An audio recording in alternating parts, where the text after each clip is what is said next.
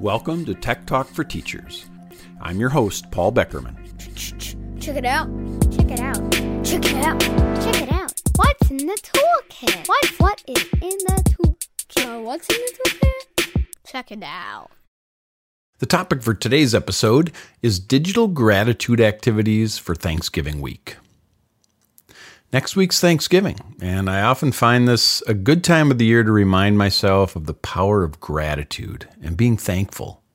In fact, there are many studies that support the idea that gratitude improves our overall mental and physical health.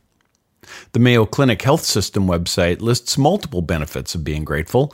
They write that expressing gratitude can help improve sleep, mood, and even immunity.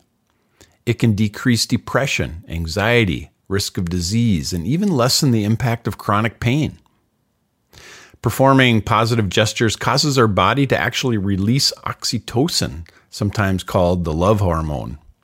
A New York Times article called "Gratitude Really Is Good for You? Here's What the Science Shows" reinforces this, pointing out that expressing gratitude to those around you can boost relationships and help us to bond more closely together.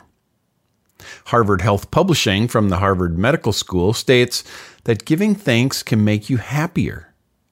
And a study at the University of Miami showed that people who wrote about gratitude on a daily basis were more optimistic, felt better about their lives, exercised more, and had fewer visits to the doctor than those who didn't. Wow, who wouldn't want these benefits, right?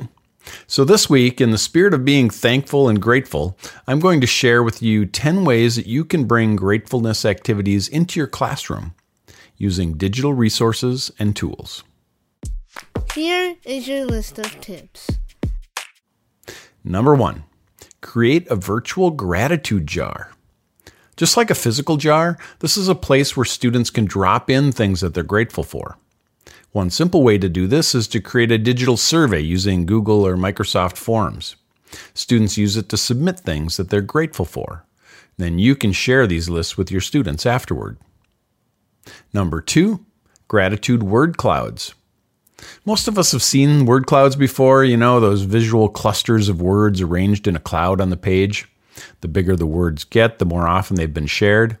It's a great way to quickly see what classmates are grateful for. You could build off the gratitude jar idea mentioned in number 1 and dump the results of your digital surveys into a word cloud generator like wordart.com or the one found on the ABCYA website. Another word cloud generator I really like is Mentimeter. A big benefit of using Mentimeter is that you can both collect the ideas and also generate the word cloud all in one place.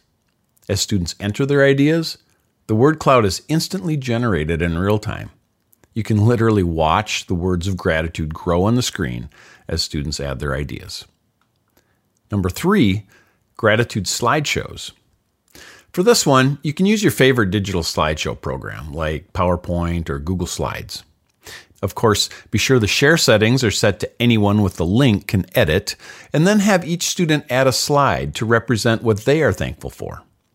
You can share this virtually, or if you want to take the experience offline, you can have each student share their slide verbally with the class. The class could even give each other a celebratory clap after they share their slides to reinforce the good feelings connected with it. In other words, the students are showing gratitude for the gratitude presentations. That sounds like a double gratitude win to me. Number 4, gratitude journals. This can be a place for personal reflection and an activity that can be extended beyond Thanksgiving week. Each day, you can have students write entries into the journal. These entries don't need to be long or take a lot of time. Students just take a moment to record things that they're grateful or thankful for on that particular day. It could be an interaction with a peer or a teacher, something that happened to them at home, a good score they got on an assignment, or anything else that makes them feel good on that particular day. If they're having an off day, they can go back and reflect on previous events and actions that they've recorded. This can all be done in a simple Google or Word document, and then you can decide if this gets shared or not. Number 5, classmate showcase. This strategy involves students sharing what they value in each of their classmates. We all have assets, and this is a way to explicitly call them out and celebrate our positive attributes. It's a great way to not only express gratitude, but also to build a positive community of learners in your classroom. You could have the class do this with a digital slideshow, as mentioned earlier, or you could use a tool like Book Creator to have students write an ebook. Because these digital tools often allow for images, video, audio, and text, students can have lots of options for how they express themselves and share their ideas. Number 6, gratitude image montage. Pictures are really powerful and easy to manipulate in digital spaces. To share gratitude with images, you could either have students draw or digitally create that image, or you could have them search the web to find images that represent things they're grateful for. They could even get images from their phones or bring them from home. The montage can be created with a wide variety of digital tools. You could once again use a slideshow, or you could have students use a video editing program to create a video montage, complete with transitions and captions and title overlays. Adobe Express and Canva offer free montage makers in their programs, and younger students can easily do this with tools like Seesaw. Number 7, appreciation webs. There are a lot of great brainstorm or mind mapping tools available that allow students to connect ideas together. A few of my favorites include MindMeister, Coggle, and Poplet. With any of these tools, students can create a bubble with their own name in it in the middle of the page, and then brainstorm personal attributes around it. You could also do this as a full class where each student has a bubble on the page.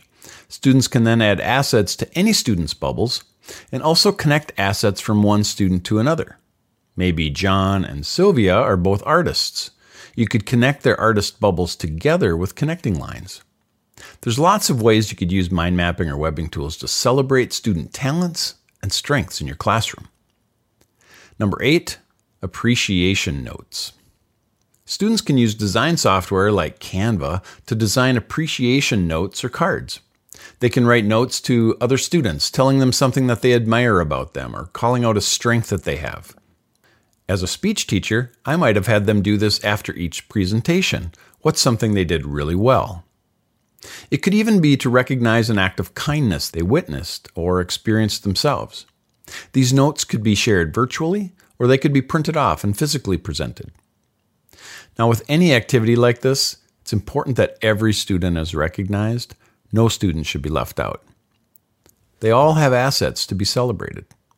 So the teacher will need to design a system so that every student gets a note.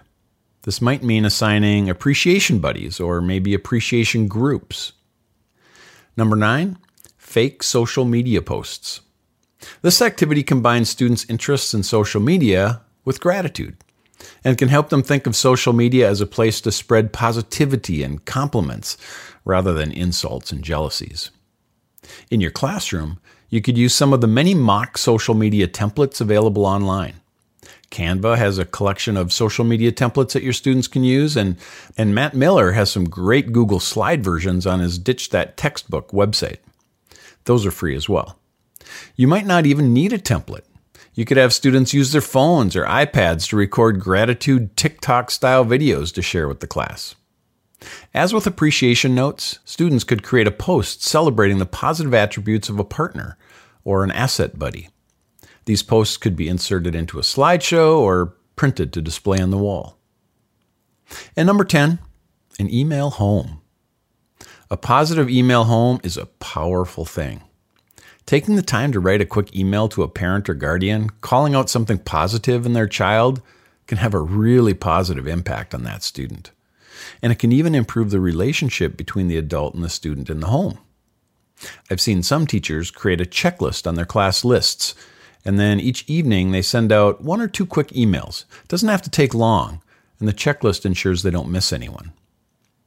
Well, those are 10 ideas for you, but this is by no means an exhaustive list. There are nearly endless ways to show our gratitude, and they don't all have to include digital tools like the ones in this list. A face-to-face comment or compliment is a powerful thing. Regardless of your approach, I encourage you to think about how you can bring a feeling of gratitude to your classroom. And while we're on the theme of gratitude, I want to express my sincere appreciation for each of you involved in education. You are heroes, and you don't get the recognition you deserve. You shape young people's lives, and I'm grateful for each one of you. Thank you for all you do. You really do make a difference. To learn more about today's topic and explore other free resources, visit avidopenaccess.org. And of course, be sure to join Rena Winston and me every Wednesday for our full-length podcast, Unpacking Education, where we're joined by exceptional guests and explore education topics that are important to you. Thanks for listening, take care, and thanks for all you do. You make a difference.